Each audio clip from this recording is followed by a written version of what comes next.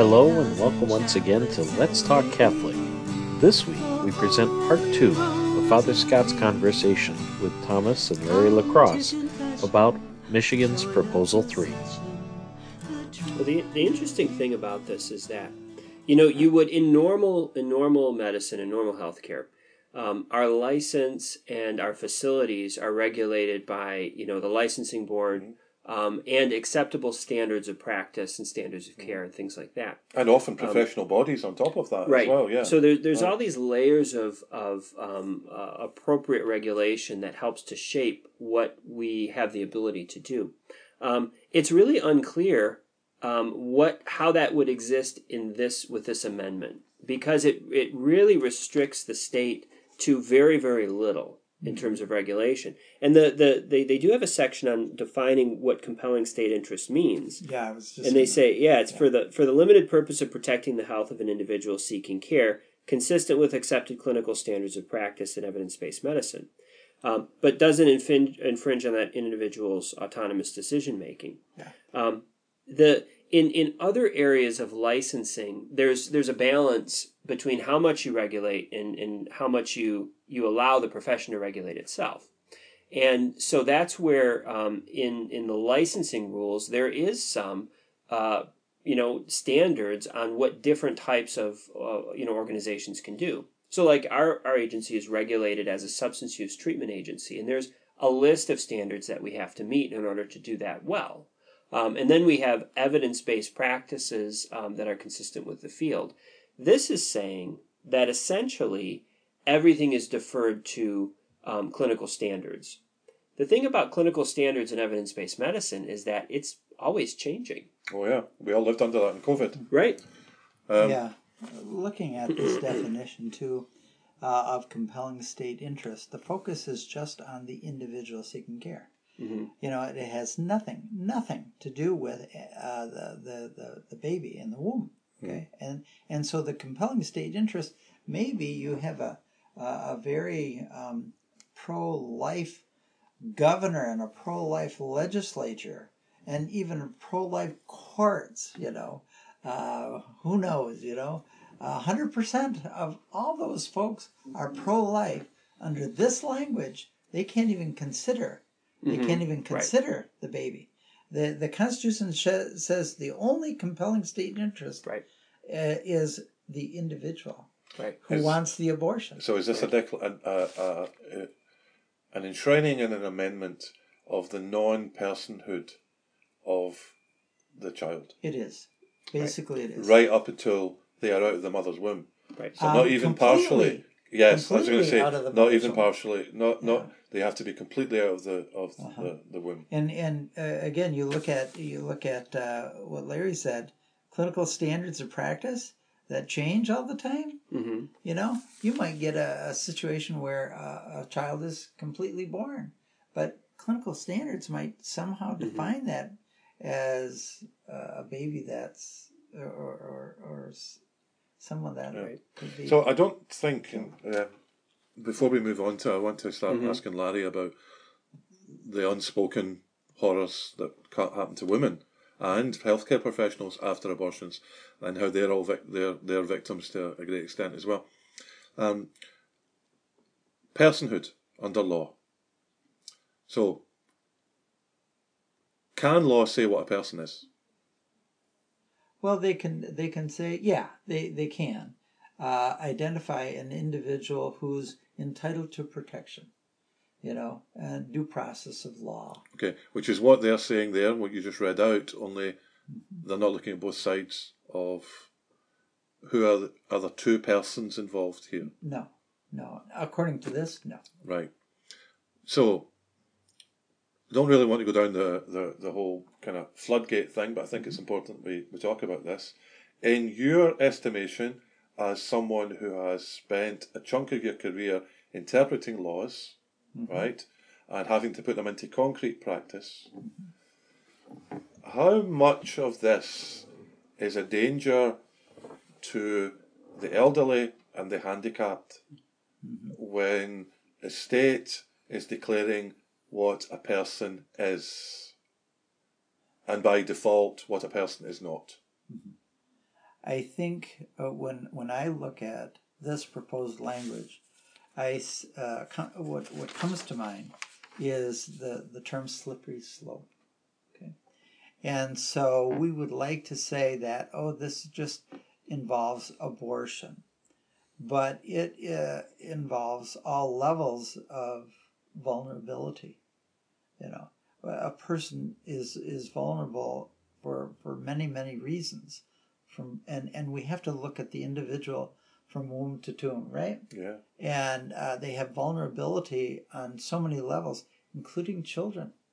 Children are even post-birth children, absolutely and completely dependent on parents or caregivers, food, warmth, things to survive, and those are very vulnerable. And then we go on from there: the mentally ill, the developmentally disabled, all kinds of the elderly who are under some kind of incapacity, etc., etc. And so the language here really invites us to look at all levels of vulnerability, and can we eliminate? Maybe this language would invite us to look at assisted suicide. And that whole notion. This language invites an individual to revisit the conversation that happened between God and Adam and Eve. Yeah. And God said basically and clearly, have at everything in the garden except the tree of life. Okay? That's what this does. This invites Adam and Eve, us, to take the fruit from the tree of life, contrary to what God said. Mm. That's what this language does. And it talks in here about individual. Mm. I do think... very dangerous. Obviously, because this is a Catholic radio station, and this is a Catholic program, and the show is called Let's Talk Catholic. One of the things that is the sign of the demonic, I remember you and I talked about this in some other radio program, is deliberate confusion and obfuscation. What's that word? Yeah. That when you have things that are not, when there's no clarity, it's demonic, because God's very clear. Right. And God has made us with the desire to have a clarity, not for us to be duplicitous and these things. So I hope that people who listen to this don't just discount what you've just said, because it's a very Catholic thing to say. Because even if people are not practicing Catholics and they're listening to this, that shows how fearful this is. So before we move on to the parental aspect of this, and you kind of touched upon it there, Judge, about how children are vulnerable and there are vulnerable adults and things like that. Before we get into that, one of the things that I'd like to have Larry put in, and of course Judge can as well, is by reading this, there was a few things that struck me. Some of your clients that you've had over the years, the reason why their lives are in the state they're in is because of traumas that have happened to them. Absolutely. And no small trauma is, of course, either their parents telling them they didn't want them, or them getting what you beautifully called an unintended pregnancy, but some people call an unwanted pregnancy, and then them thinking they're trapped and there's only one action they have. So I'd like you to talk a bit about victimhood of people who have been victimised like that, but also the people who do these procedures. So we mentioned Kermit Gosnell, who was a doctor. Suicide rates are higher in nurses who are involved in these things. Drug and alcohol abuse, family breakups are all involved in all of these things. In this world that we're living in just now, and the everybody you meet in your professional life is traumatized in some way, shape, or form.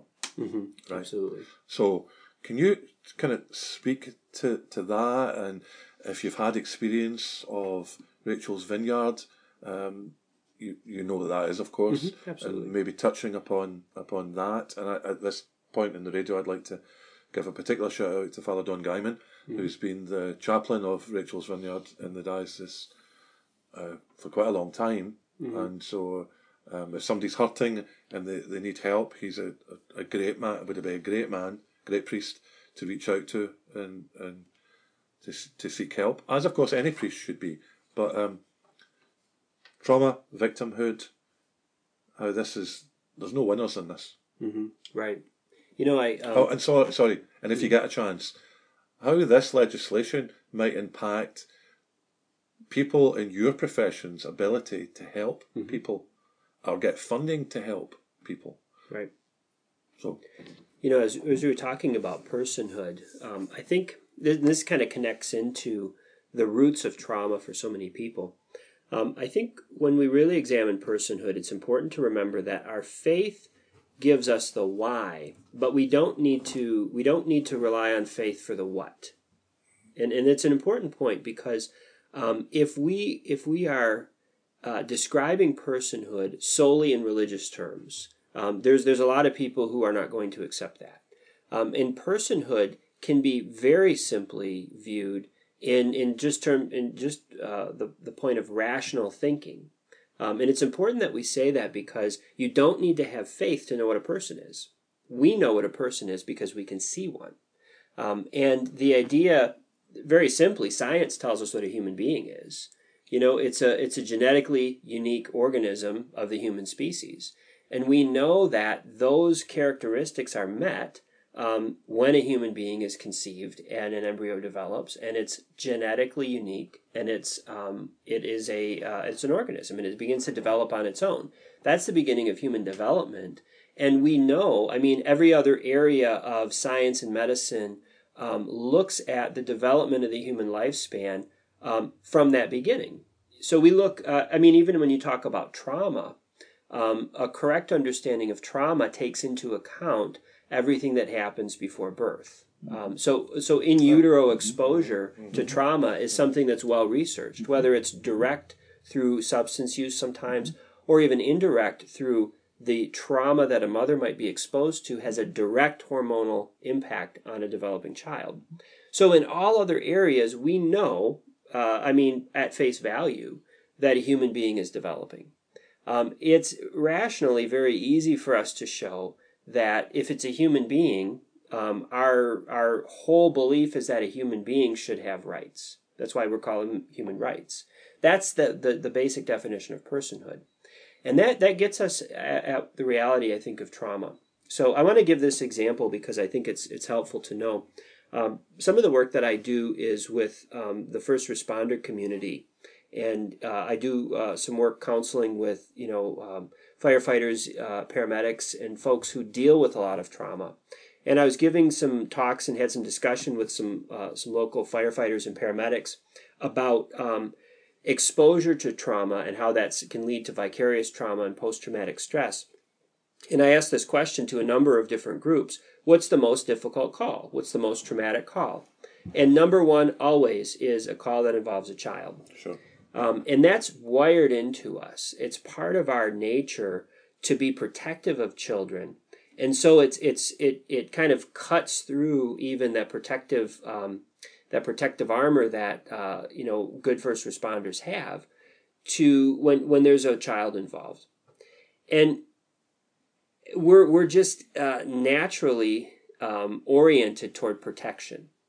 So one of the most defining characteristics of trauma is, what makes something traumatic versus something not. And this is some discussion I had with, folks who respond to this a lot. One of the biggest predictors of a trauma that's going to impact me is something that carries moral injury. And moral injury is a concept that was really developed through research with combat veterans. It wasn't just about being exposed to, being under fire or seeing things that were bad.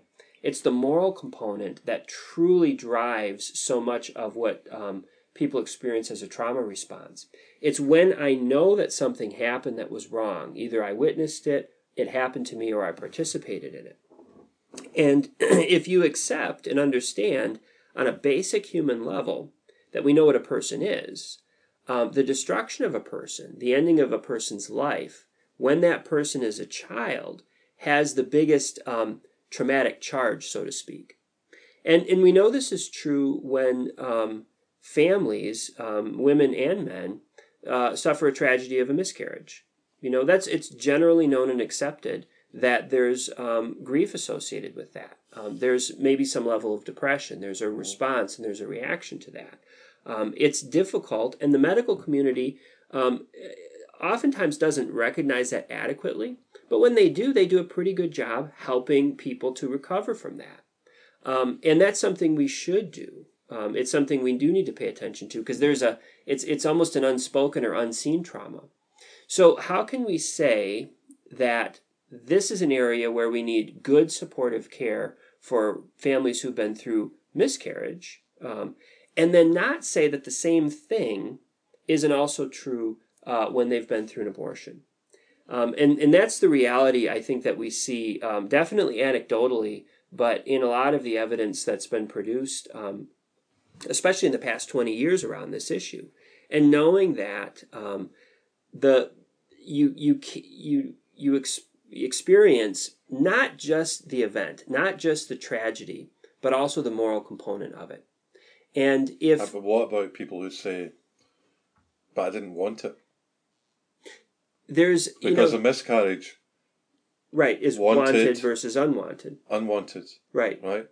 And that's, we can say that, people can say that, but what comes with that is what we call cognitive dissonance. Yes. That there's a tremendous gap between what I say and what I feel. Yeah. So when we see people on TV, often it's celebrities, and they say, I've had an abortion and it was an act of charity, an act of love, because you shouldn't bring children into this world the way the world is. Mm-hmm. That is a glaring. Every time I see that or read that, I think, that poor soul, I hope they get help. Well, individuals, we don't know where they're at or what they're thinking about. But whenever I hear somebody... Well, unless you're a sociopath, of course. Right, and there are some. Yeah. But I would suspect that most people are not. And when you hear what a sociopath would say about their behavior is they would just simply say, I did it and I wanted to do it. Yeah. Most of us, when we do something that's difficult, that's emotionally charged, and that's maybe morally weighing on us, we spend a lot of time rationalizing and justifying it. And I think that's a lot of what we hear sometimes in the media is a lot of that rationalization and justification. In my experience, again, anecdotally, these are the unspoken traumas that are hidden, especially in the lives of women. And you spoke about Rachel's Vineyard. We had a staff member who supported that ministry for a long time. And it's a wonderful ministry because it allows some of those hidden traumas to come out into the open. And actually, we probably should say what Rachel's Vineyard is. Yeah, Rachel's Vineyard is a wonderful ministry for women who've experienced abortion in their lives to have healing. And the fact... And men as well now, I think. Yes. I think within the last 10 or so years, Rachel's Vineyard has been encouraging men to come forward to be helped as well. Right. And I think a big part of the recovery from that trauma is really piecing together the whole picture and knowing that what in so many cases what's happened is not the free choice that Proposal 3 is talking about. What's happened is a woman who feels pressure to terminate her pregnancy, to have an abortion, because of circumstances, maybe because of pressure from boyfriend or family or husband or other people in her life. That scenario repeats over and over and over again. And that, again, compounds the trauma that many experience. And what about... Well, you're on that point. Mm-hmm. So, what you just described, generally speaking, because it's how we used to always talk about it, that the pressure is in some ways personalised. Right. It's I am pressurising myself because of my career, or my boyfriend is, or my parents are saying this to me, or my friend's saying this to me, But we're about to enter into a different world where anonymous organisations like schools, Right. without counselling, Right. can take that. Whereas it would seem to me, obviously it's your field, but it would seem to me that if I've been pressurised into something by an individual, although I gave in, there was a focus. Right. He made me do this. Right. And sometimes people can bring a level of healing of sorts to their minds when they can identify the bogeyman. What if the bogeyman is a faceless organisation like your school system? Right. Well, this is it's institutions, and it's also pushing toward a social norm. Yes. And when in the pressure of social Which means that norms, you're not allowed to be traumatised. Right. Right. Is that this is just what everybody does, and I'm going along with that too. But the reality under that circumstance is they are. Yes. They can't help Absolutely. but be. In fact, I would suggest that in places where that happens, you're even more traumatised by the fact that you can't address the trauma. Right. Right. I think there's a really nice allegory of this, and it's a book called The Giver, which is Some parishioners have mentioned Yes. that to me. and it's a wonderful way to understand this because it's a dystopia. It's a dystopian novel that doesn't seem dystopian. And what this young man discovers in this book, which all of us read in school at some point, is that there were horrible things happening in his community, that people he loved, including his parents, were participating in this, including infanticide. But it was all just a part of the social construct and control of creating the ideal society. And the book is about his experience of seeing this for the first time and being shown it in reality, being shown what was really happening. Which is why, of course, we're making these programs, these Right. radio programs. We are trying and hoping that people who might have voted for abortion-orientated politicians in the past realise that this is not the return of Roe versus Wade. Right. This is something that is as I used over the weekend, is damnable, and it's going to cause many more victims. Right. And I think that's exactly right. Because, we would advocate, of course, as Catholics, for a robust protection of children from conception and people all the way till natural death. But even if you look at, a middle-of-the-road position, so many of the laws that are on the books really are about protecting women, especially young women and especially minors. And it's protection of against, bad health care, first of all, but also protection against coercion. And, I think about the judicial process right now of maybe protection against a decision that will be very, very harmful without due consideration and informed consent. So this has the potential, Proposal 3 has the potential to remove so much of the infrastructure or all of the infrastructure in protecting women from coercion, from deception, from bad care, from lack of informed consent, and from the pressure that might lead them to be traumatized. And how will it impact people like yourselves' ability to help people heal from trauma if this kind of thing passes and becomes an amendment? Well, I would wonder about and be concerned about, does this prevent us from doing the type of open and balanced counseling that we do right now about the different options that women have? So if somebody comes to us in crisis or any crisis pregnancy center, and we're interested in helping develop alternatives, is there some, enterprising, pro-abortion legislature or regulator that will take issue with that? Will this have any type of?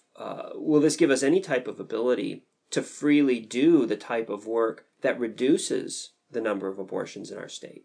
And I don't know. I think there's a lot in here that could potentially. Judge, do you think that this kind of amendment is going to put pregnancy centres, Catholic Human Services in the crosshairs? I think so. I think that at least, and what I would be scared of if I were Larry or a pregnancy center, is the drying up of any kind of taxpayer funding for their counseling. If they say anything about abortion or anything, no, they're ineligible for any kind of taxpayer funding. Holy cow! What if post-abortion, Rachel Vidyard type person comes in wanting to, I don't know why I'm so sad or depressed or whatever, and in exploring that, the counselor helps them identify that it was your abortion that causes all this. Can they treat that? Can they go there?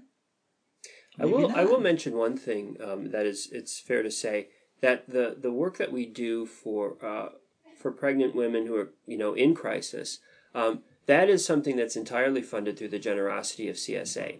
And so it's important to know that is work that's supported directly through the Diocese of Gaylord. So we don't have to accept or use any state funding. Legislation is passed that says you cannot do it. Right, that would be my fear. Let's say, Larry, you get somebody in here initially. The presenting issue is their addiction, and they come in with addiction. Some court orders them into counseling, and through that they're addicted and used because of they're covering their trauma from their abortion, and you can't go there. You can't address that. You're told not to speak to people about it. Right. There's a lot of unknown, but there's so much in here, I think, that is very restrictive of what can happen. And it's vague. That's the thing. It's restrictive in its vagueness. Before we carry on with the sort of signs of trauma for people, when you were doing family court, Judge, these very things that Larry talked about and you mentioned it there about a judge sending somebody for counselling and things like that, or underage people. So before Proposal 3, where we are just now, a school had to do something about actually helping someone, didn't they? Not just take them and have to kill the baby. So the school would refer them to family court, perhaps? Well, often, the presenting problem would be some kind of delinquency. Right. Or if they're abused or neglected or whatever.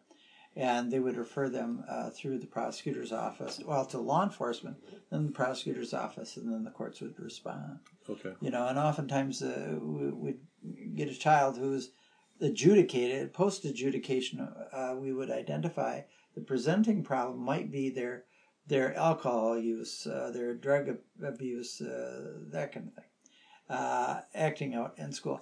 And we would appropriately send them to some level of counseling. And again, the presenting problem is one thing, but the underlying reason for their dysfunction might be something drastically different. If an underage girl was pregnant, though, that was all expedited, wasn't it? That was because of time. That had to be done quicker. And you did have to deal with cases of children who were pregnant, regardless of whether it was to a boyfriend or it was abuse and things like that. You were having to deal with cases that there's a time pressure, and whereas under the present, if this goes through, you wouldn't see them because their school or God forbid, their church could take them off to have a termination without telling their parents. Right. But you had cases where, because of the present safeguards and the presentation to the court, that lives were actually, instead of being destroyed, lives were not just saved, but lives were given a purpose. I think so.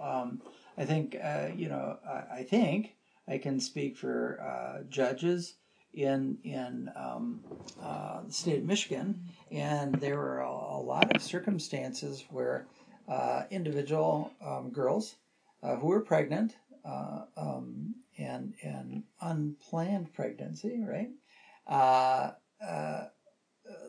They would think that abortion was their primary option, and they would analyze, I cannot get parental consent for whatever reason, so their only alternative is to go to court. Okay, and so they would go to court, and the judge would follow a process of making sure they had an attorney and would give them every opportunity that the law indicates to protect them in their decision making, including counseling. But the point I'm making is an adult was involved in decision making. Yes. Through the law, that would be all eliminated. Through Proposal Through 3. Proposal 3. So Through those 3, checks that and would go- balances Yeah. that exist at the present moment would disappear. Yeah, you would remove adult decision making from that child, and so the child could decide for themselves. Now, what we haven't spoken about is the nature, the brain of the brain, okay, and the nature of a person's brain development and impulsivity. And we have you can speak to this better, Larry, but we look at brain development and decision making is for somebody about 25 or under is impulsive, not contemplative. But that's why the state needs to make decisions. Absolutely. The state has a right. That's why the state has to make decisions, because even though you're allowed to vote, you need me to control you. Well, we have to be careful as we analyze, because the child cannot be looked at as chattel, right? Cannot be looked at as the property of the parents. There's other people that are involved. I have, as a judge, when I was a judge, I represented the people of the state of Michigan, and they have a right to be involved and to care about and to love that individual child, because their parents may not love them, may not care for them. And so somebody has to care for them. And so the state, in that case, just curious is though wonderful. that if so you're retired. It was an elected position. Yeah. If this was passed and you were still on the bench, would you need to have given very serious thought to stepping away? No, I don't think so. No, I think that there's not totally as a judge. There are many opportunities, many things I can do under the laws of the state of Michigan that this doesn't impact on as a judge. Yet. Okay. Now, there's opportunity for a sitting judge to say, on this particular case, I cannot sit. Okay. Right. On this particular case, I have strong feelings. I would not be an appropriate judge in this particular case, and that's okay. So if this passed, this wouldn't suggest to me that you must retire. No, okay. It can't be. Although you wouldn't see many of the cases.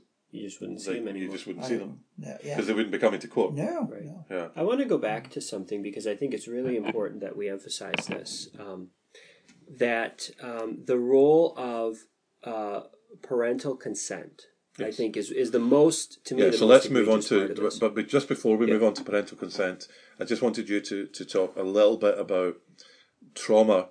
So you covered very well, I would say, the trauma of women who go through this. Just touch upon trauma of professionals who do. You kind of gave a lead into it with military people with PTSD and things like that that are not always to do with the actions actually happening to them.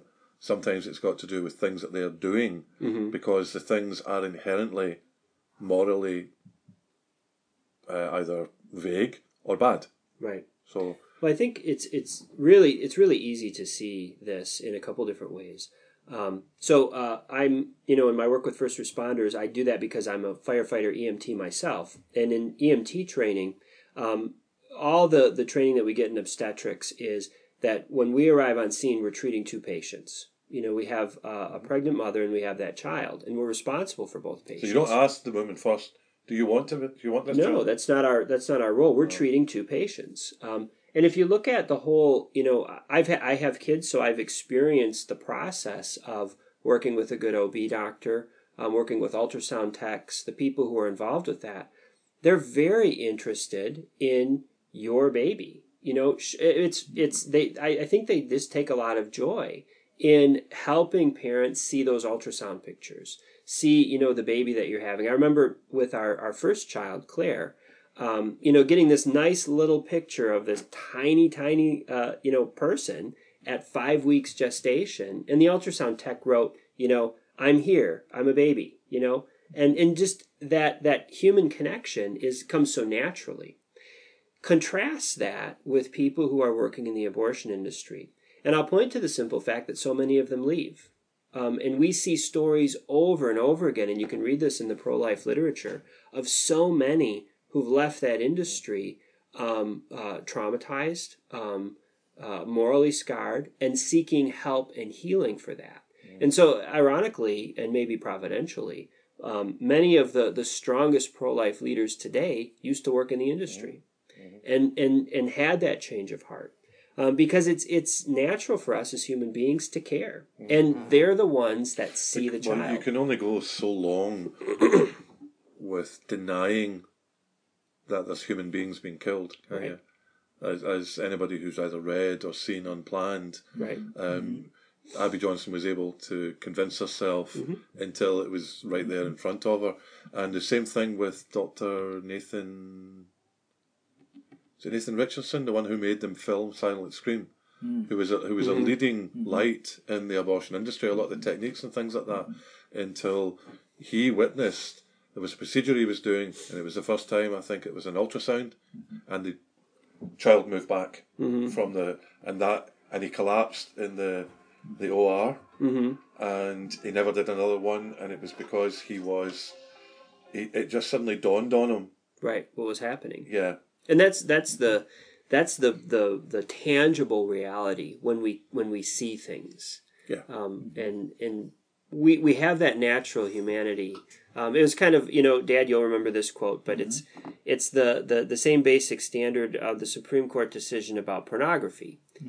It's hard to define. I can't say what it is, but I know it when I see it. Yeah. Correct. And I think that was Justice Blackmun. Yeah, but it's kind of a humorous quote, but it's I think a similar guide that when you have to spend hours of discussion and semantics to explain why something is not a human being or not a person, it means that you're up against we know it when we see it.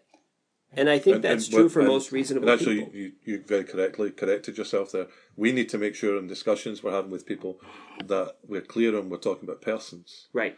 Because some politicians will say, well, it might be a human being, but it's not a person. Right. Which is what's implied in that is a very, very dangerous idea. It's very dangerous because, as I was saying to the parishioners over the weekend, the Japanese word for foreigner is gaiji, which means subhuman. Mm-hmm. And they're not the only ones who did that, but you look at how if you... that book, Medicine and the Swastika, and how it was judges, no offence, Judge, but it was judges and doctors who gave a veneer of legitimacy to the killing of the handicapped, then the Slavs, then the dehumanizing, and the whole biometrics thing was all about. And of course, we know that the organisation that was leading that in the States was called the Eugenics Society of America, who are Planned Parenthood, and rotten to the core, and still telling lies to people. But let's move on to the other part. So we want to make clear to people that Proposal 3 is not just an abortion thing, because it's not just about, as some people are saying in adverts, it's about bringing back Roe versus Wade. It's not just an abortion thing. The reason why we've spent so much time talking about abortion is because it is a heinous crime, and we had to set some ground rules of what is a person and our duty to people as persons. So the judge said, very correctly, a few minutes ago, small persons, we call them children, need protecting. And normally, in society, the way we do that is by parents having voices in this. Now, we have seen unfold, sadly, we all know, we've had some very unpleasant things that happened under COVID that were nothing to do with good health care. There was agendas and one of the things was, in certain places, the atrocious maltreatment of children, and the disempowering of parents to make decisions. But one of the other things that we saw often was that people weren't able to hold the hands of their loved ones as their loved ones were dying. And that should have been left to people to decide. And we saw all over the Western world, elderly people in particular, almost being corralled to die, being declared non-persons, really. Without people saying they weren't persons, they were often being treated as if they weren't persons, and they didn't have communication and a connection to our fellow humanity. So, Proposal 3, it doesn't talk about how the treatment the elderly people might end up getting, but as Judge, I would say, correctly said, slippery slope. I know Socrates hated the term slippery slope, but sometimes you've got to call it as you see it. But what it does allude to, in its vagueness, is there are no ages mentioned anywhere about procedures and things like that, which means that basically from being fully born, as you very correctly said, right? Because they don't like, you're not a person until you're completely out the womb. So from fully born, there are groups that can make decisions about you without telling your parents. So brand new child has some kind of congenital abnormality, hospitals will be able to make decisions on whether or not they're viable. Don't need to discuss it. They can make those decisions, and then it gets worse. Actually, and it's hard to say. It's hard to believe I'm saying that, but it gets worse. Now, so you're both dads. One of you's got grown-up kids, but 13 grandchildren who are children. You've got 3 children who are children. Tell the listeners, as parents and as grandparents, how frightened they should be of what's going on here and how this is not alarmist, because this is the kind of thing that does happen. So, well, this, I think this goes back to some of the discussion we were having about the role that the state is taking. And there's a couple of things to kind of understand, I think, the underpinnings of this. And Dad, you'll remember, maybe 15 years ago now, there was a major controversy in Michigan about the child welfare system. And the child welfare system was set up for good purpose, that the state would step in and intervene if there was child abuse or neglect. But it was weighted toward that the state having that interest in protecting children without a consideration of the rights of parents. And what was a result of that is really bad outcomes for children in the foster care system. And as a result of that, there was a major case, and there was a process where the court provided oversight to the Department of Human Services for a number of years. And the introduction of family reunification as an equal interest that the court must consider. And that is really, really an important thing to remember, because this amendment, by pushing the state out in a sense, who does it put in the place?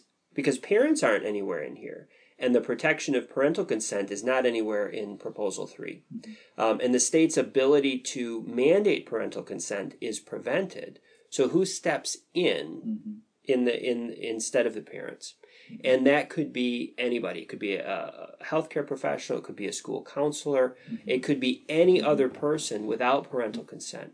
With bad intent. With any intent. Yeah, with any ideology. With their own political Right. agenda and ideology. And we see this in Britain. Right. Because Britain's much closer to this than you guys are. But right. yeah. But in the child welfare system, there's a recognition that parental interests, parental rights, are something that need to be supported. But that's something that's missing completely from this amendment. The difference is the child welfare system and all those laws are statutes and court cases. As a constitutional amendment, this has much more staying power. Okay. So it by amendment, it in fact, in practical terms, excludes parents completely from any role of consent, not just with abortion, but anything that touches on reproduction for their child. And so you think about, there's discussion of birth control, of sterilization, of all of those things that now parents have no role in consenting to. Okay, I know you're correct in this, right? And before the judge gives some comments, but that kind of thing just wouldn't happen in America. What's your answer to that? Because I see sometimes people saying, when I've been preaching about this or talking about it, I see some people, because I've given examples, like in the UK, down to the age of 14, a school can take a child for an abortion without telling the parents. Right? And the UK is not a radical country, really, but we are what sociologists would call a nanny state. Right? So in Britain, the state steps in where parents should be. Right. And it happens quite a lot. So we have social workers who are basically bringing up children because the parents have no life skills because they came from families that social services stepped in, because we've nationalised health and we've had these systems for a long time. But people look and they think those kind of things can't happen in the States. Which is why I give the example about in COVID, people were forcibly moved, elderly people were forcibly moved, sometimes to completely different places, away from their families, because all the COVID victims were to be in the same place. The worst example of that, of course, was New York. But it wasn't only New York it happened in. It happened in France, it happened in Britain, it happened in many, many states. Now, we're looking back with hindsight, but at the time we should have all been a lot more aware of you should have been allowed, if God forbid your father had been dying, you should have been allowed to decide whether or not you would take the risk to go in to hold his hand. It shouldn't have been a case of you were told you can watch him through glass. And that's when the state steps in to what should be really important fundamental needs of human beings. It never ends well. We've seen that in the Soviet Union. We've seen that in North Korea. As a friend of mine, who's an acquaintance of mine, really is a lawyer, said to me, if this passes, to a certain extent, Michigan will be on a par with North Korea in regard to rights of parents and reproduction. So early on, you used the word treated, and I think thinking of the Nazis, and after World War One, so much of the economic turmoil of Germany was blamed on the Jews in the 20s, and it took look for the bogeyman. So the treatment for economic reasons, for economic pain, was blamed on a class, and it took a few years, but all of a sudden, the German people, were involved in the extermination of a class, that were called Jews, and priests, and a lot of vulnerable people in the name of economics, and that motivated that. And this, again, the proposal suggests that kind of thing. For economic reasons, for reasons that are hedonistic, we look at a vulnerable class and say, do we really need them, or what kind of impact are they having on our economic well-being? Well, this what you're just describing is the philosophy behind the eugenics movement of the 1800s, when people like Darwin's cousin, I can't remember his name, the one who was the member of Parliament, or it was either Procter or Gamble. These guys started saying, well, it's better if those people, whoever those people were, those people don't have a couple of children. Or you get somebody like Margaret Sanger, who said that the worst kind of people are people who give to charity, because people who are in that kind, who are poverty, should be allowed to die. Let's force them into a ghetto. Let's pull, and people don't know this, they should. That's often how Catholics were treated in this country.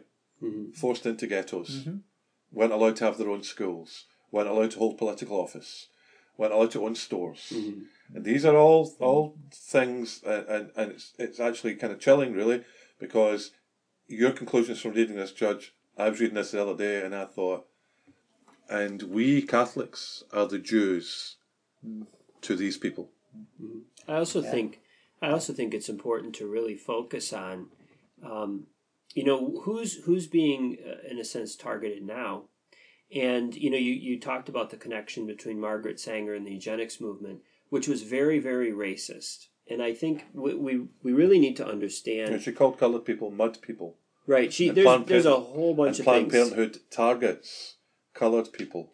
Well, that's the thing that I think we need to focus on is that in all across the United States, if you look at the basic statistics, you can go to the Guttmacher Institute, which is a pro-choice organization that tracks these things, and you can see how Black people, African Americans, people of color are disproportionately the ones who are undergoing abortions, and it's even much, much higher in urban areas. Yeah, because they're made to feel that this is a thing that will get them out of poverty. Well, I think it's important. This is a connection that nobody's talking about. There's a form of oppression that's happening here that we need to pay attention to that is very racist. And if you, again, further erode the connection between parents and children, the connections between families, there's so many wonderful initiatives happening, especially in urban areas, to really promote the revitalization of African American families. Yeah, because they have a higher percentage of absentee fathers, don't they, in the African American communities? Well, a lot of... And we know statistically, research has shown that is a major thing, because, I mean, I know this will be a shock to everybody that's listening, but men and women are not the same. They're actually different. They have different roles within family life. So I know, give people a chance to recover from the shock of hearing that statement. But you're right. I hadn't really thought that through, and I'll need to be praying about that, because I feel you're right, and to a great extent, it really is going to be the African American community of places like Detroit and Grand Rapids and things like that that are really, really going to be harmed by this. Right. And if you think about removing restrictions, removing regulations, removing that parental consent component, and the ability for women of any age to ask a school counselor and to get an abortion. I mean, the impact is potentially tremendous on increasing, like you said earlier, Dad, increasing the rates of abortion. And we need to pay attention to this because there's some structural racism that is a part of this. When you look at the statistics and you see that in some urban areas, there's actually more Black children who die through abortion than are born alive, which is an incredibly frightening thing. Because, again, you look at oppression. And because it's often masked in being anti-racist groups that will put these things forward because they're failing they have an agenda, of course. But I think, unless there's anything else we can say, we're getting nearly to the end of what will turn out to be 2 programmes. So, is there anything that you guys don't think we've covered? I think we've covered a lot. And as we said, we didn't want to try and get people to drink Niagara Falls through a hosepipe. But I think we've covered things, a lot of the basis, to which I'm very, very thankful to you, Judge, and Larry, for your input as well, because I think one of the things I'm trying to do with the stuff that I'm doing about Proposal 3 is also to educate people, so that if people have ever been ambiguous, and we talked about that earlier, the ambiguity of, I'll try and find a middle road, because it seems very radical not to allow abortions. I don't want to be radical, but there's no middle road that doesn't involve killing when it comes to these issues. Right. And to have them enshrined in an amendment, I mean, how long did it take right-thinking people to actually be able to overturn Roe versus Wade, which even back in the 80s, I'd read most judges thought was bad law. But look how long it took, and that wasn't an amendment. Right. So we conservatively thinking that if this passed, it then would take us probably 10 years to sort out some of the nitty-gritty, and then another 20 years to try and turn the thing, to get rid of the thing. Yeah. And how many people die in that time? Oh, my. Right. Yeah. Right. And then the thing about that is, as we've found from the rather bizarre way that people have reacted to the overturning of Roe versus Wade, people think then it becomes a right. You know, it's been there all my life, so it I'm must used be. to it. It must. It must be okay. Yeah. Right.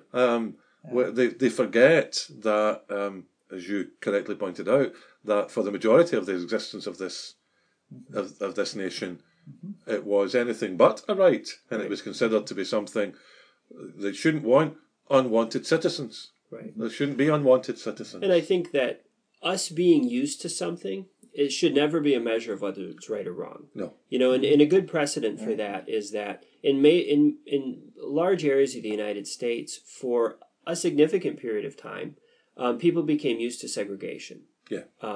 And when people were, you know, there's some really brilliant writing in Martin Luther King's letter from a Birmingham jail. And he talks about this issue of gradualism, because at that time he was more toward the beginning of some of his work in the civil rights movement. And a group of white pastors came to him and said, "You're being too radical. You're asking people to change too quickly. They're used to this way of life. Ask them to change more gradually." And he talked about gradualism as another form of oppression. Right. I need to cut you off there because we're getting near out of time. But actually, as you were saying that, I was thinking, and although we had talked about how we want people, perhaps I want people to perhaps think about what they were, what their positions might have been. We're not asking people to change their position on abortion overnight. We're asking people to say no to this, Right. and then educate yourself. Right. But don't say yes to this and find that you're waking up in North Korea. Right. That's right. Because this is Yeah. the most radical of just about any place in the country, and compared to even European countries. And putting it in the Constitution makes it much, much more difficult to change. And the bishops have identified that. So once again, thank you very much, Judge, for your time and all the work that you've done in the past for families. And Larry, thank you very much for your input as usual.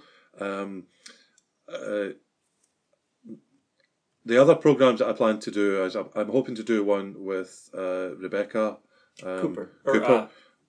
What's her married name? She's married now. Who works for Students for Life. I'm hoping to do a program with Rebecca. I'm hoping also to get some length of interview with the bishop. So, but even if I don't get around to doing those things, there's enough meat in the 3 hours that I've already done with the hour before and the two programs that I've managed to do with the Judge and Larry. There's a lot of things there for you to share, a lot of stuff for people to think on. You now don't need to read the thing, although I would advise you to.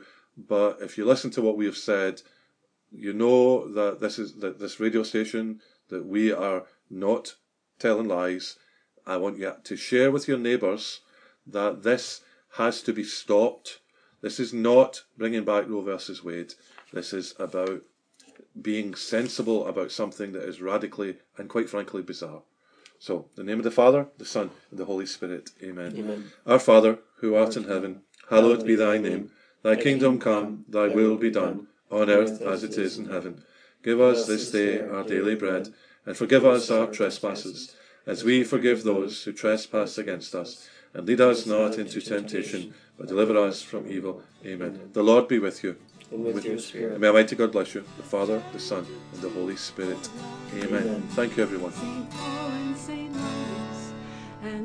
You can listen again to this or any other episode of Let's Talk Catholic at our blog, letstalkcatholicpodcast.blogspot.com, or you can find us on iTunes, Spotify, or almost any other podcast provider.